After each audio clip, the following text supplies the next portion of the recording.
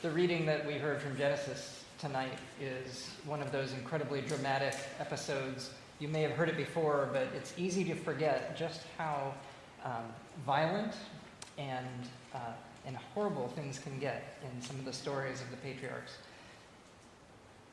And it's a classic practice with Bible study to sometimes open up Scripture by asking yourself, where do you see yourself in this text? So if we reflect on what happened, you may see yourself in the role of Joseph, the victim, the one who really doesn't have any chance to do anything for himself. He's just at the whim of whatever his brothers end up doing or what the world ends up doing to him. And yet, he's one that has some sense. We get throughout the story of Joseph that there is some sense that he carries with him at all times that God is present. And he hasn't been totally abandoned. And we see that borne out as we read further into the story. You may see yourself, and I hope you don't, but you may see yourself in the role of the brothers. If you do see yourself in that role tonight, we should talk afterwards, because this is not good. What the brothers do does reflect us human beings at our worst.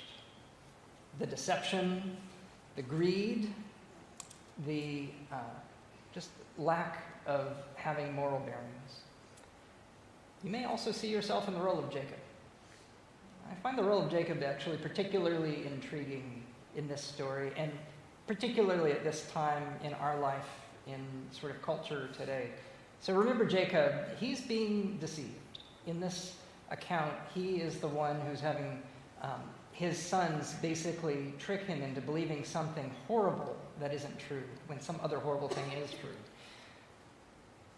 Remember, Jacob, when he started out as my favorite Old Testament professor when I was in seminary, loved to remind us in his Irish brogue, he was up to no good from the beginning.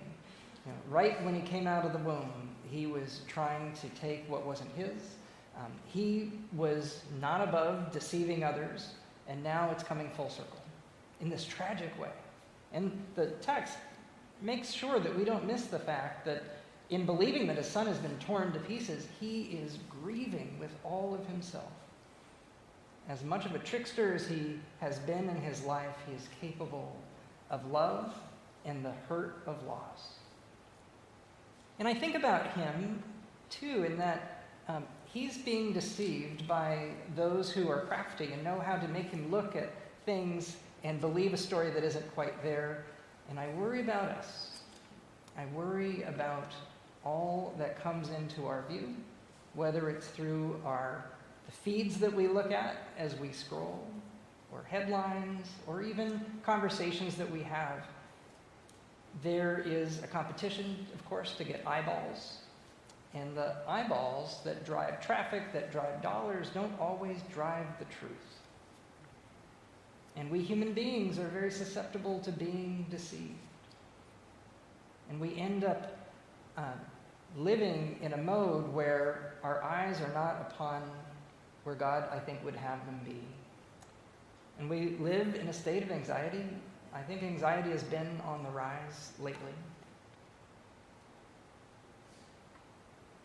So these algorithms, these distractions, these things that pull us away from where we would be if we were able to be grounded, perhaps a little bit more like Joseph, with that trust that there is a bigger story to the emergencies that we see all around us.